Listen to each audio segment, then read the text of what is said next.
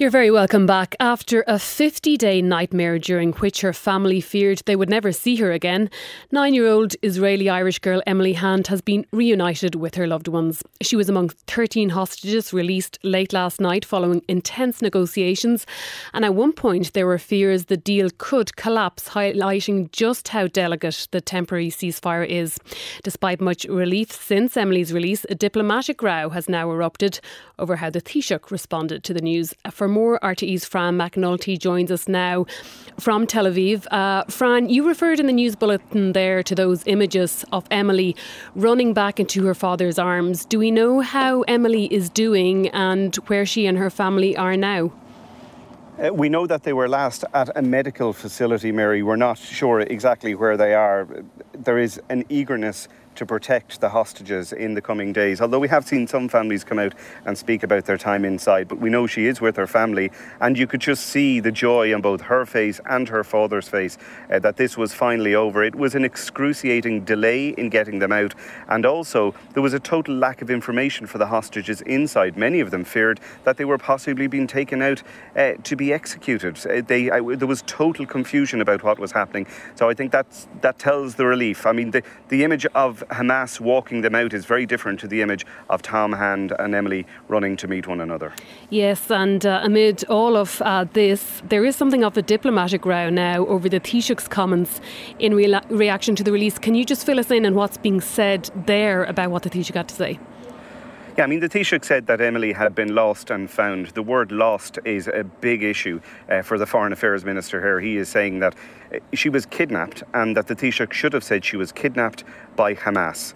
And he really went for the Taoiseach on Twitter today, telling him that he was trying to normalise terrorism, that he needed a reality check, questioning his morals. He didn't hold back at all, and then clarifying that he was going to summon the Irish ambassador here in Israel to his ministry. Now, I've clarified within the past 10 minutes just before coming on air, that meeting is to happen at the Ministry of Foreign Affairs within the next 2 days. A senior official from the ministry will meet Sonia McGuinness, will express Israel's displeasure, and will make it very clear to the ambassador, to the Irish ambassador to Israel, that Israel expects the Taoiseach to apologise and clarify his remarks. And that's what they're saying this afternoon.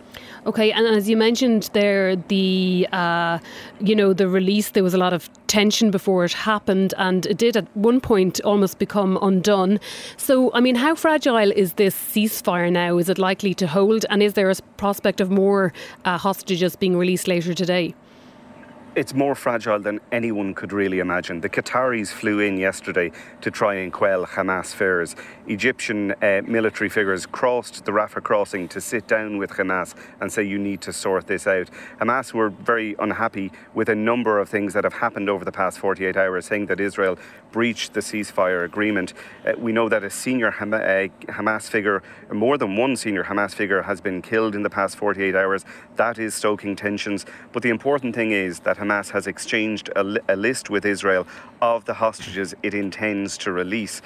And we have had some rumblings from inside Gaza that some people involved, in particular within the Red Cross, could be far from confident that there would be a hostage prisoner exchange this evening, but others are saying that it will happen. The other thing is regarding the ceasefire, Mary, there has been a hope that perhaps it could be extended, maybe that Hamas could come up with another 20 to 30 hostages, which could ensure another 2 to 3 days of a truce in Gaza. Anthony Blinken, the US Secretary of State, is arriving into Israel this week, and part of his mission is to try and push that forward so that the ceasefire could be extended some more. OK, and we'll watch those developments. For now, Fran McNulty in Tel Aviv, thanks for that update.